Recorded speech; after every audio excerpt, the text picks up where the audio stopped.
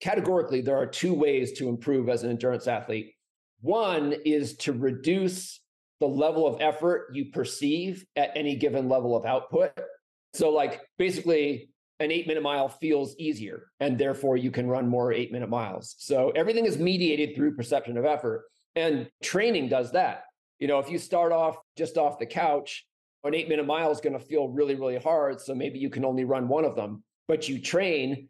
And what training does is it increases your body's physical capacity. So your brain doesn't have to work as hard to drive your body to run an 8-minute mile. 8-minute miles start feeling easier. Yeah, on my hustle, keeping it going. This what you need. Yes, indeed. This is Coaching Your Coaching, hosted by Yash, the podcast, interviewing the elite, high school, collegiate, and professional athletes, trainers, and doctors. Really, it's the dopest info that you need. This is Coaching Your Coaching. Let's go. What's up, everyone? I appreciate you guys hopping on today. Really special guest. So, Matt, what's up, man? Tell me, who are you? What's going on? My name is Matt Fitzgerald. I describe myself as an endurance coach, author, and nutritionist. I am based in Flagstaff, Arizona. Moved here actually recently to open up a new business called Dream Run Camp, which is kind of like the ultimate retreat for runners, but also other athletes. Awesome. Yeah, that was really good. So why don't you just tell me a little bit about how you got into fitness? Like, how did they kind of start? What was kind of the story getting into it? I grew up mostly in New Hampshire, so very far from here. And my dad was like very active when I was growing up. But before I was even born, he used to do these crazy solo long distance swims up on Lake Ontario and in the St. Lawrence River where he grew up. Then he joined the Navy and became a Navy SEAL. And, that's like very physical as well. Like my dad could hold his breath underwater longer than anyone I've ever known. But all that was before I was born. But while I was growing up, he started running marathons. And, I looked up to my dad a lot. And when he did cool stuff like that, it made me want to do it as well. So yeah, it's really been a lifelong thing for me, primarily through my father's influence. Mm-hmm.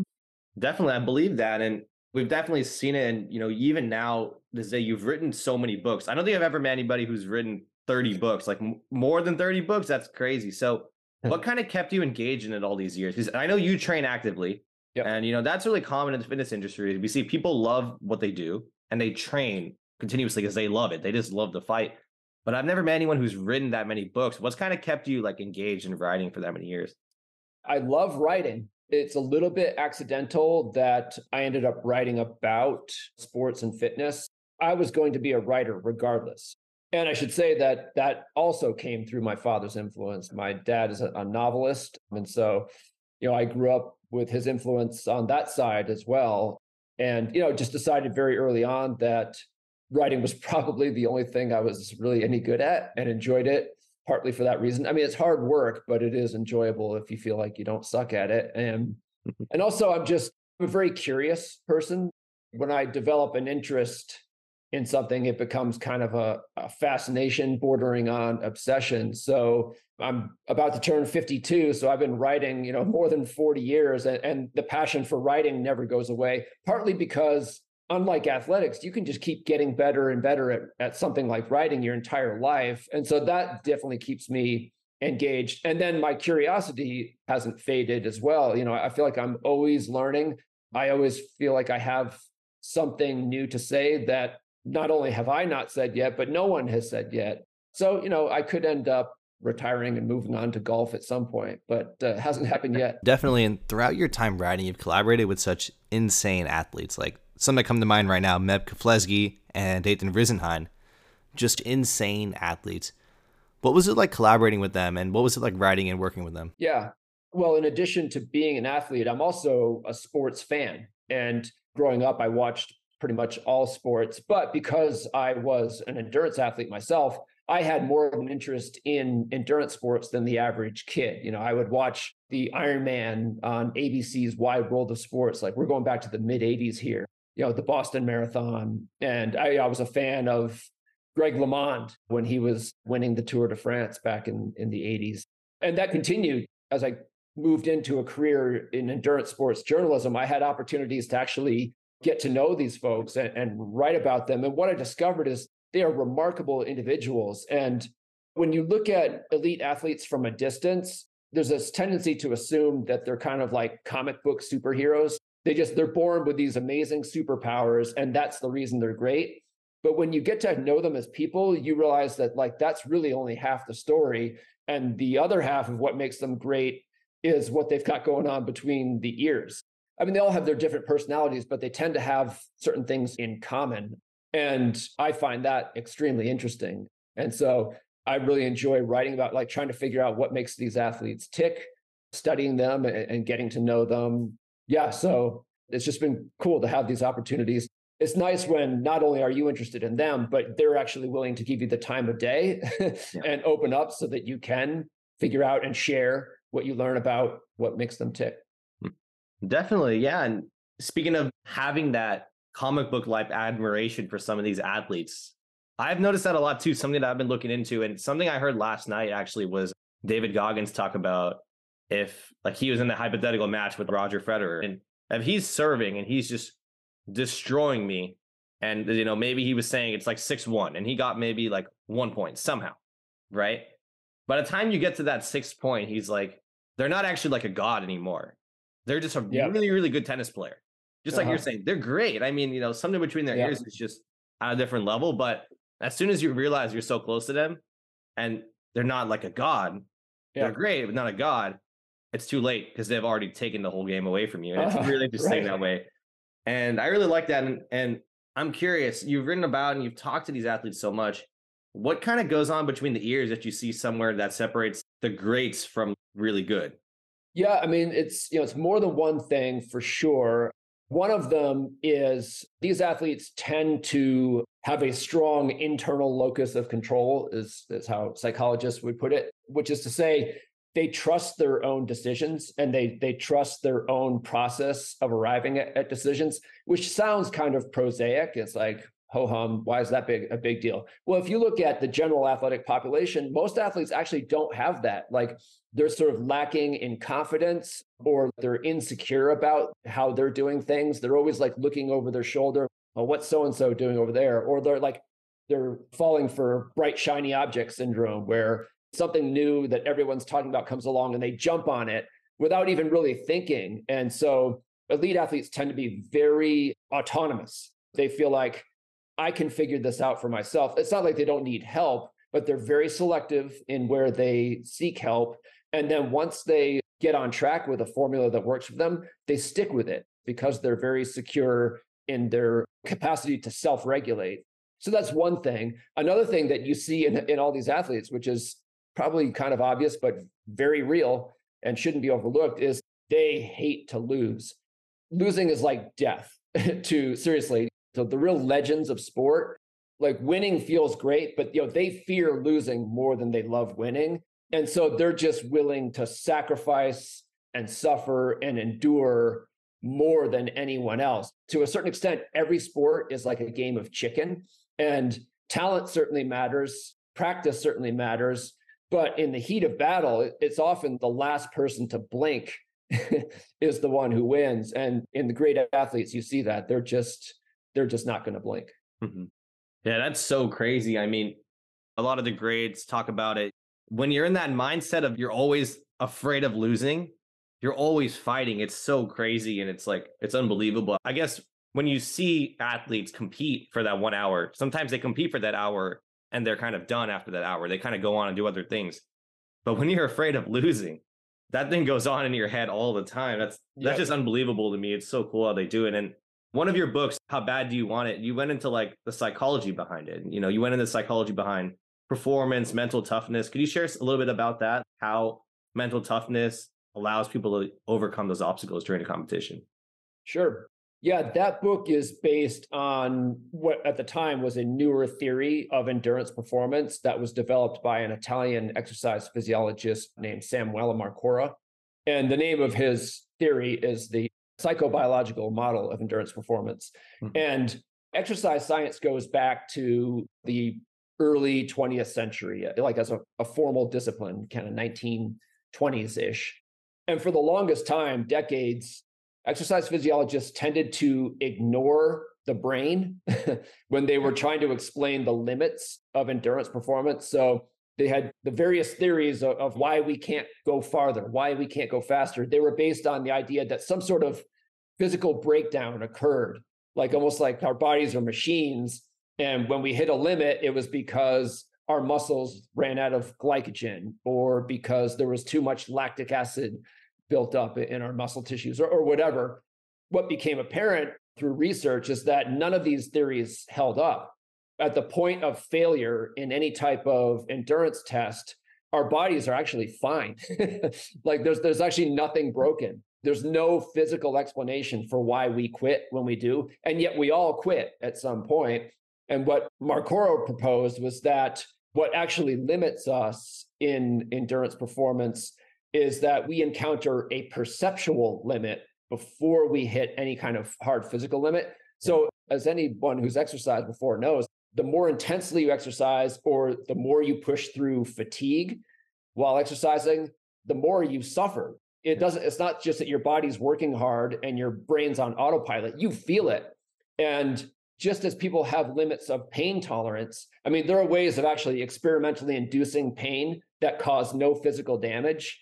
And yet everyone taps out, in these studies, like everyone taps out at some point. Like we have a purely non-physical, intangible psychological limit to our pain tolerance. Everyone, no exceptions, unless you have one of those rare genetic disorders where you don't feel pain. And it's the same thing in the endurance context. It's called perception of effort, which is, it kind of feels like pain, but it's a distinct perception. And so when you're, say, running a marathon and the first mile is easy, the second mile is still pretty easy, you get 10 miles in, it's getting harder.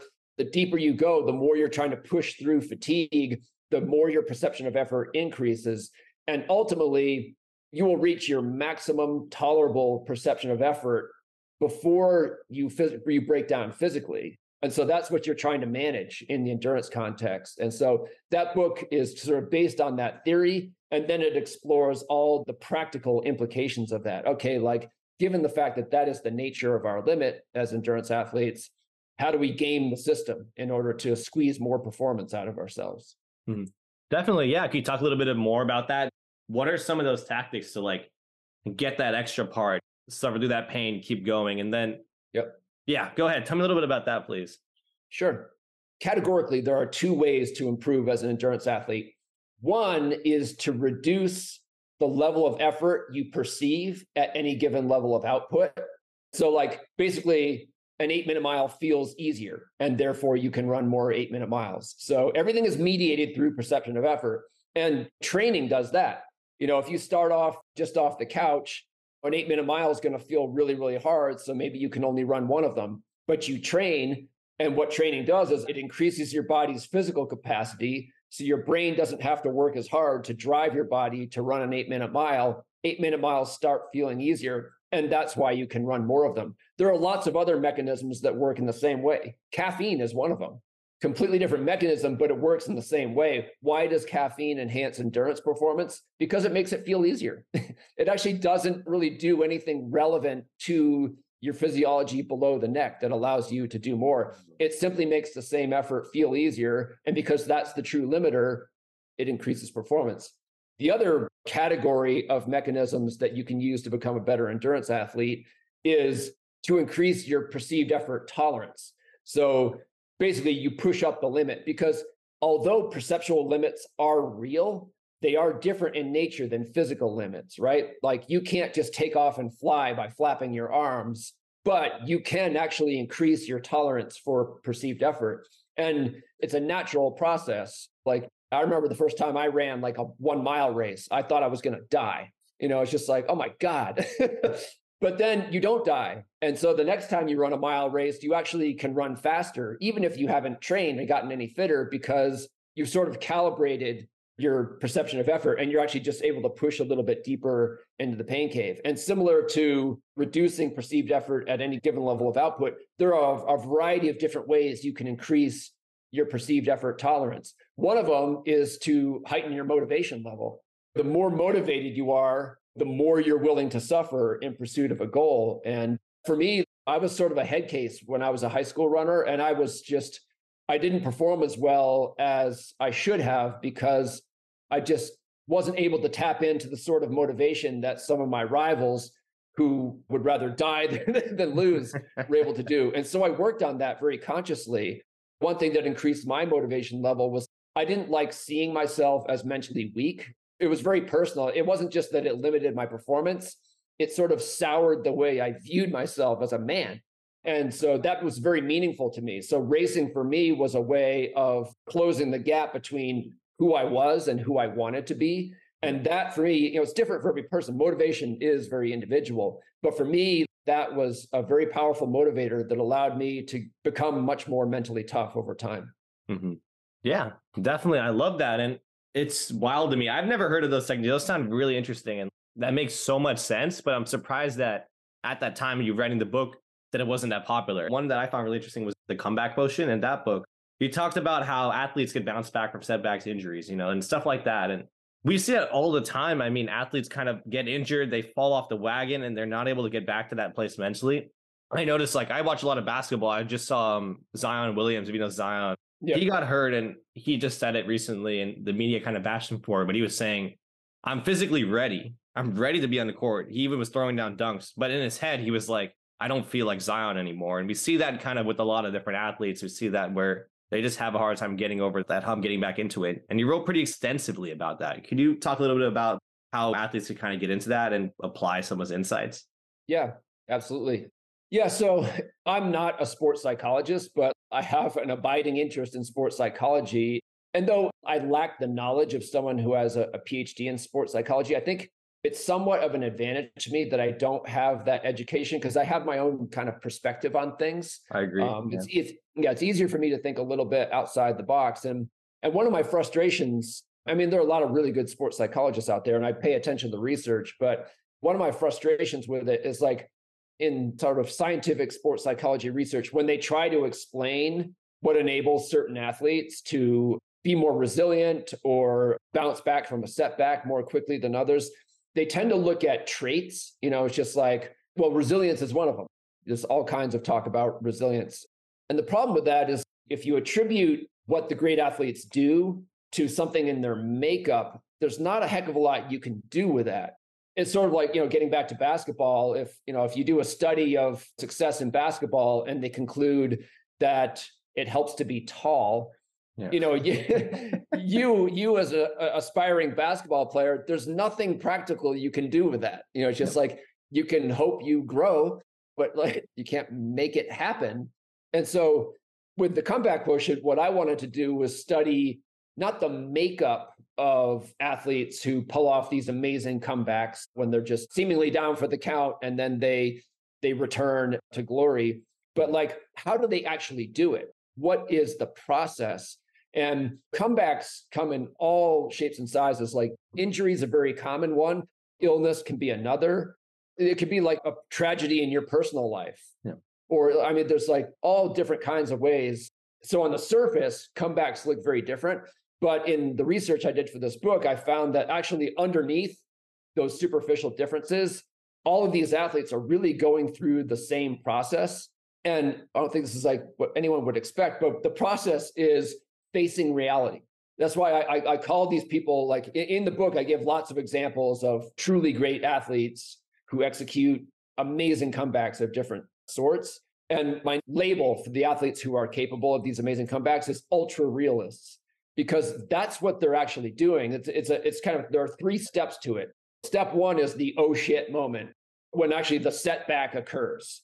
And again, I give the example of Eliud Kipchoge, the greatest marathoner of all time. His shoe came off in the middle of a marathon that he was winning. That's an oh shit moment right there. And often, most everyday athletes are thrown by the setback and they tend to focus on the problem. But the people who actually make the best of these situations, they do 3 things. Step 1 is that they accept the reality. Instead of saying, oh, woe is me, why does this always happen to me? They're like, my shoe came off.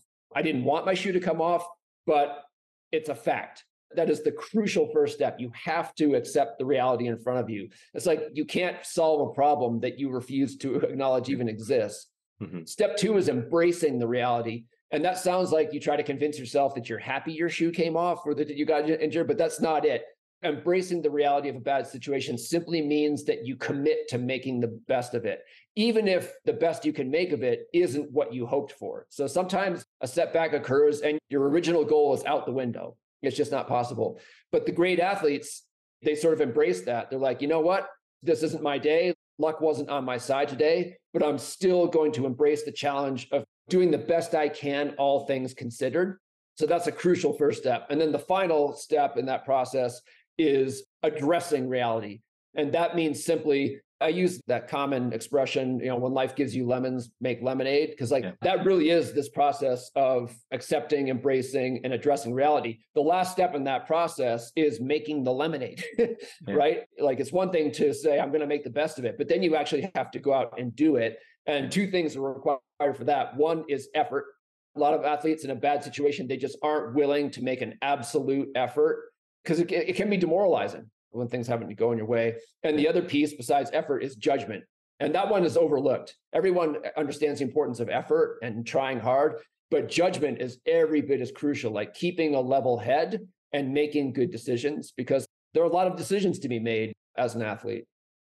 Yeah, definitely. And I resonate with that a lot. That makes a lot of sense because for me, I tore my ACL like a while back and I noticed similar stages from getting back to competition. And one of the biggest ones for me, and I know a lot of people who I've talked to have had injuries and getting back to sport, which is accepting you're a different person after the injury is kind of huge. It's like a no-brainer almost, but it's not something that people usually do, right? Just because when it happens, you're almost trying to say, okay, it happened. How do I get back to the sport? And you're trying to get back immediately. You haven't really accepted that it's not going to be exactly the same. You're not going to be the pre-ACL athlete anymore. You're going to be an athlete with the ACL, and accepting that. That's huge. I think that's going to be super interesting as we see it like play out even more. And I think right now we're still in that stage where people haven't really adopted that yet. I'm curious, you wrote another book, Iron War. Tell me a little bit about that incredible battle between the two. What did you kind of learn from the rivalry? And tell me a little about that. Yeah. I mentioned earlier in the interview, when I was a kid, I would watch ABC's Wide World of Sports on, I think it was like Saturday afternoons. And every year they would do a special on the Ironman World Championship. And the two top male triathletes back in those days in the 80s were Dave Scott and Mark Allen. And, I just thought the Ironman was incredibly cool and that these athletes were amazing. And fast forward a dozen years or so, and I'm an editor with Triathlete Magazine, and I'm actually getting to know these people. They were close to retirement and then post-retirement by that time, but they were still involved in the sport. And the more I got to learn about, so these guys had a classic one-on-one sports rivalry. They were like, Chris Everett Lloyd and Martina Navratilova, just like head and shoulders better than everyone else at their sport, but like very, very equally matched with one another. And it was just a saga. It's just absolutely captivating to watch these two go head to head year after year at Ironman. But Dave always won. That's the thing. Like Dave, his nickname was the man. And Mark was unbeatable everywhere else. He would win every other races, but for some reason he could not figure out. And the Ironman World Championship is really the Super Bowl. Yeah. So Dave had Mark's number at the Ironman. So it just created like a really compelling narrative. And then part of also what made it compelling was just how different these two guys were. Mark Allen was his nickname was the Zen Master. So he was very into like New Age spirituality. And then he got into shamanism. He was like a big surfer. And so like at the end of after Ironman every year, he would just take 6 weeks off and surf in San Diego. And Dave was much more old school. He was like a true, and these are his words, like true, like endorphin junkie, exercise addict. He didn't care about bike technology or getting massages or any of like the ancillary stuff that a lot of pro athletes get into. For him, it was just like, I'm going to outwork and outsuffer everyone else. I'm going to put all my eggs in that one basket. Like I am the last man standing always. So just the fact that these two guys were polar opposites of each other in personality and yet exact equals on the race course made it a cool rivalry. So at some point I just decided that I wanted to tell the story of it. And it all culminated in their final showdown at the 1989 Ironman World Championship. And for people who don't know the sport, it's an 8-hour plus race.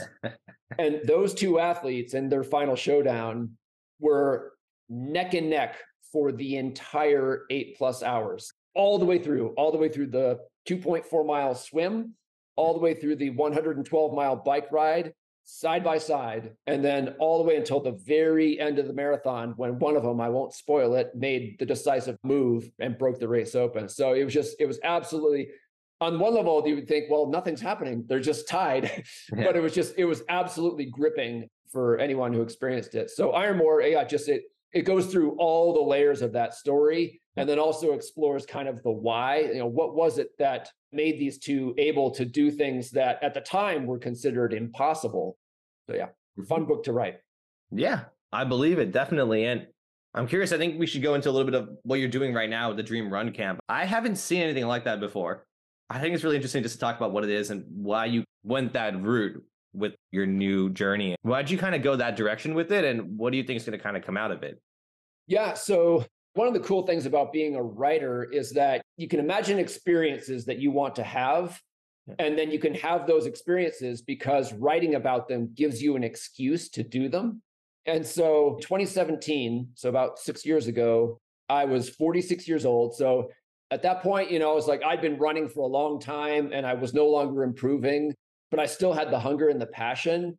And like every other athlete who's passionate about a sport, I used to fantasize about what would it be like to be a pro, or at least to be able to live like a pro, to go, like, how good could I be if I was able to just tune out all the distractions and go all in on running. And so in 2017, I convinced the head coach of a professional running team, the Hoka Northern Arizona elite team based here in Flagstaff, to let me join the team for one summer and just be sort of an honorary, well, I call it like a fake professional runner, like an honorary pro. So to be clear, I was literally twice the age of the real pros on the team, old enough to be the father of some of them, or at least to have babysat the older members of the team when they were kids.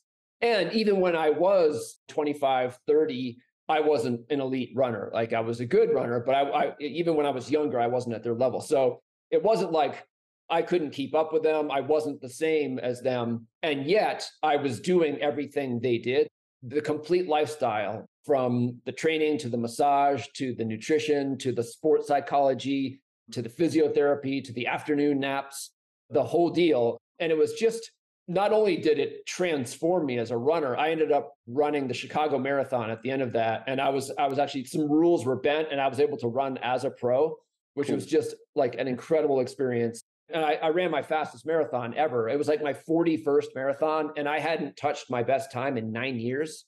And I beat it at age 46, which was pretty incredible. But more than that, the whole experience was just a pinch me moment. Like, I would wake up in the morning, eat breakfast, go meet up with the team.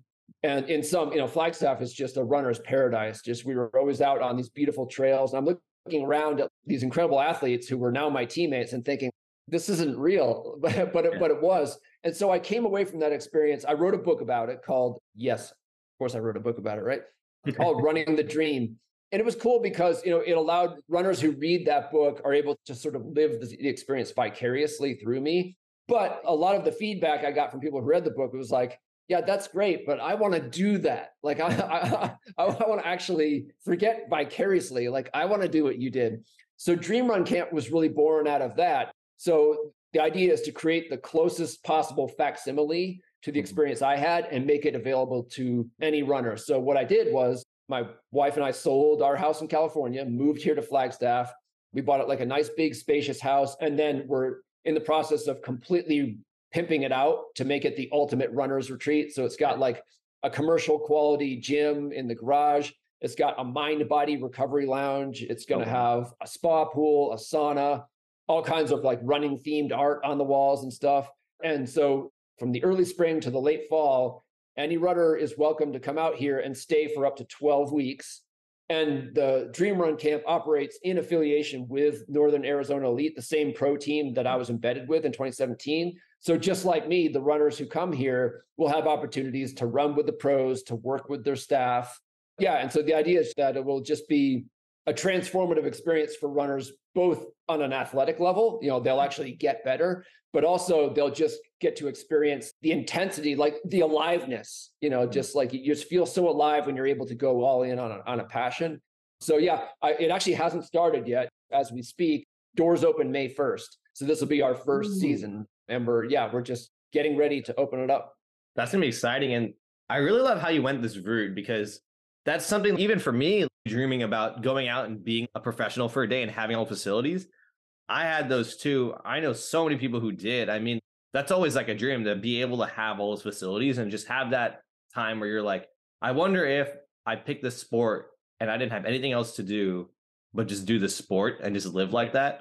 And I think it's going to be great for people who always wanted to do that, just like yourself and myself, but also people who say that they think they could be at that level if they had that training. Right. Because if they come to your camp and they perform like that person, then they were right in their mind. There's no regret anymore. There's no doubt, right? So I think that's going to be interesting because that's one of the craziest things that I hear all the time, which is people who pass that age and were like, I wish I gave this a shot and I kind of got to that level. So I think that's going to be interesting. You're going to have people from all different kinds of disciplines kind of showing up, coming for like a different thing. And tell me a little bit about the community of like people there. Community for yourself has been huge. You ran with a bunch of professionals. You communicate with some of the greatest athletes. How are you going to create that community there so that any runner could kind of feel engrossed with everybody else and kind of vibe with everybody? Yeah, that's a great question. I love that question. And that was a huge component of the experience that I had in California, which was home for my wife and myself at the time. We felt kind of isolated. We lived out in the Central Valley, not too close to any family or close friends. There weren't a lot of athletes really in the area, so I didn't have folks to train with. And then we come to Flagstaff for the summer, and I felt like I'd been there for 20 years after 20 hours. I mean, I actually lived, my wife and I stayed with one of the professional runners on the team. So that helped, we were literally under the same roof with one of the team members. But just like Flagstaff has, it's not a big city. It's less than 80,000 people. And it's just filled with runners, a lot of pros, but just a lot of everyday runners too. And also, climbers and other outdoorsy people. And it's a very tight-knit community. So if you show up and you're not a jerk, you're going to make friends very quickly. And that's what happened with me. I made lifelong friends.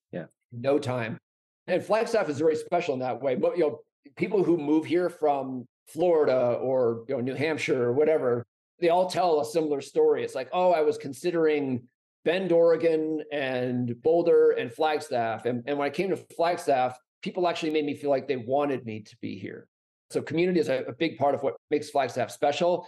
And it's a big part of what I want dream runners to experience when they come to Dream Run Camp. And so I'm totally dialed in and networked here. And so when people arrive here, they'll just get fast tracked into making connections. And, it's up to each individual to make friends. Like you never know who a given person's going to vibe opportunities. And just as one example, like there's the big running club here in Flagstaff is called Team Run Flagstaff. It's kind of the only show in town. It has more than 300 members. Cool. And so the camp is partnering with them to create opportunities for the runners who come here, just temporarily to get to meet and interact with the full-time members of that team.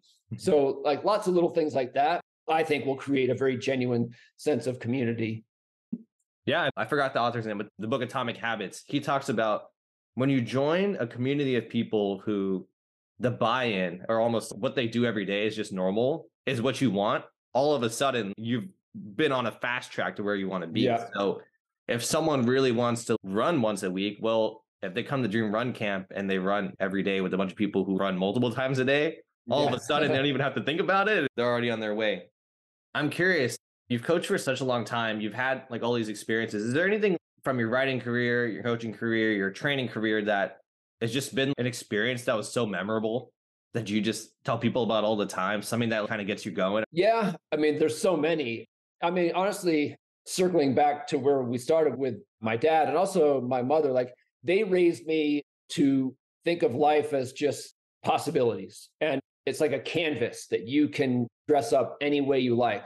There's no path that you have to follow just because others have done it before you.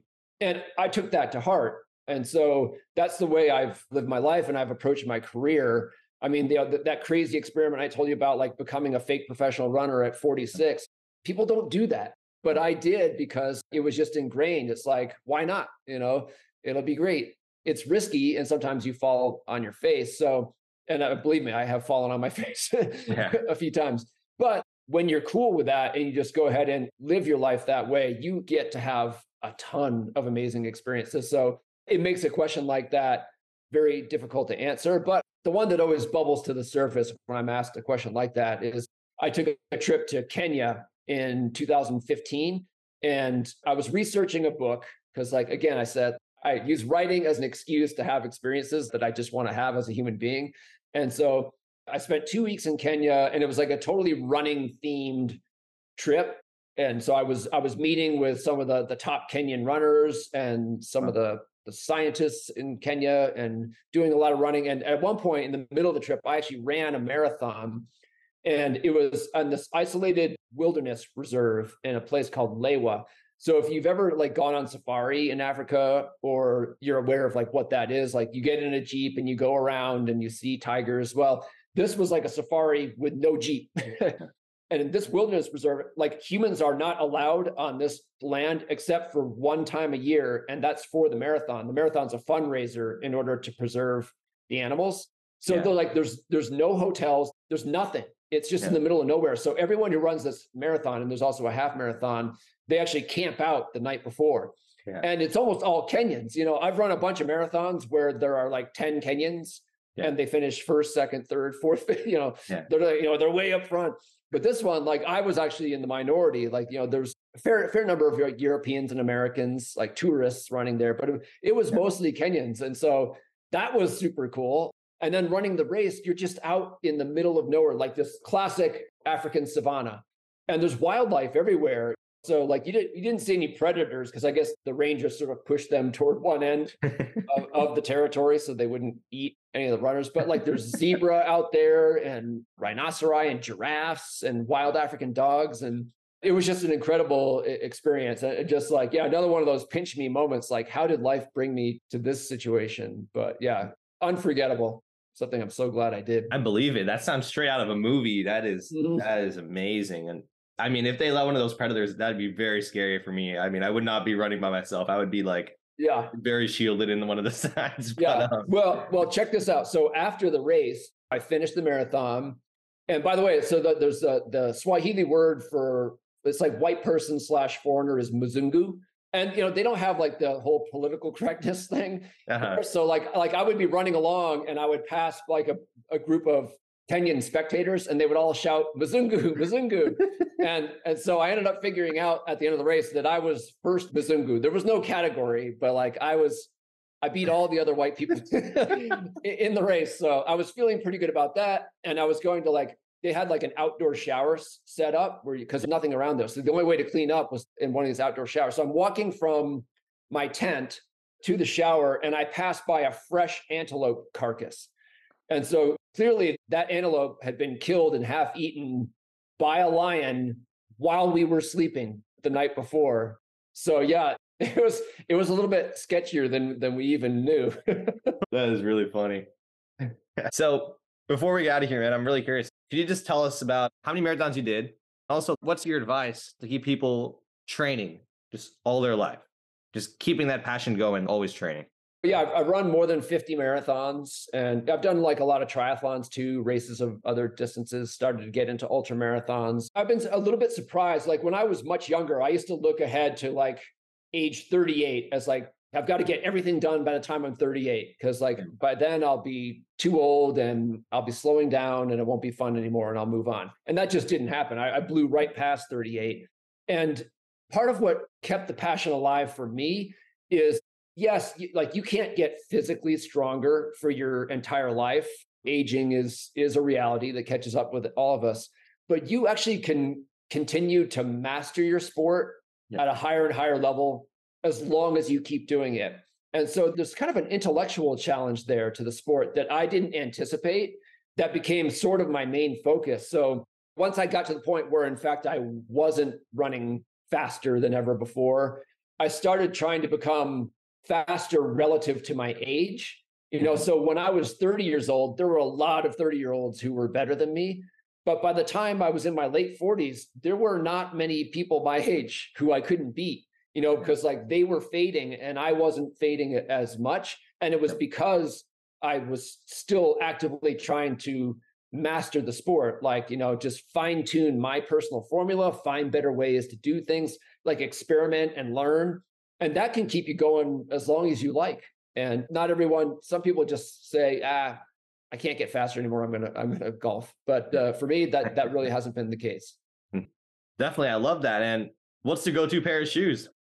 So the shoe sponsor, the footwear sponsor for NAZ Elite, the team I was with, is Hoka. Mm-hmm. And so I kind of became a Hoka guy when I was with the team. I didn't want to be the jerk showing up at practice in Nikes when everyone else is in Hoka. So initially I was just going along to get along, but I ended up really liking the shoes and have been, I mix it up, but I'm basically a Hoka guy. Nice. That's cool. Yeah. That's awesome. And before we get out of here, man, can you talk a little bit about where can people find the Dream Camp to sign up for that, stuff like that, about any of the books you got going on, wanted to highlight in the past, or any projects, just anything like that? Sure. So Dream Run Camp is easy. It's just dreamruncamp.com.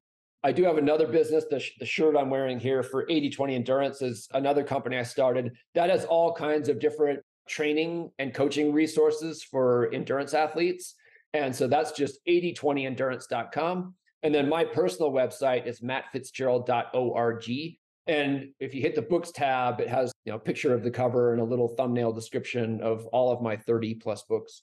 Awesome. Well, I really appreciate you hopping on, man. Best of luck with the Dream Camp. I'm excited to see how it pans out. I really appreciate you hopping on today, man. I know everyone's going to get a lot of value out of this. We touched a lot of very generic things, talked a lot about your books. It's going to be really exciting to see how it comes out. Right on. I appreciate it. I enjoyed it. Of course. Thanks, guys, for listening. Bye-bye.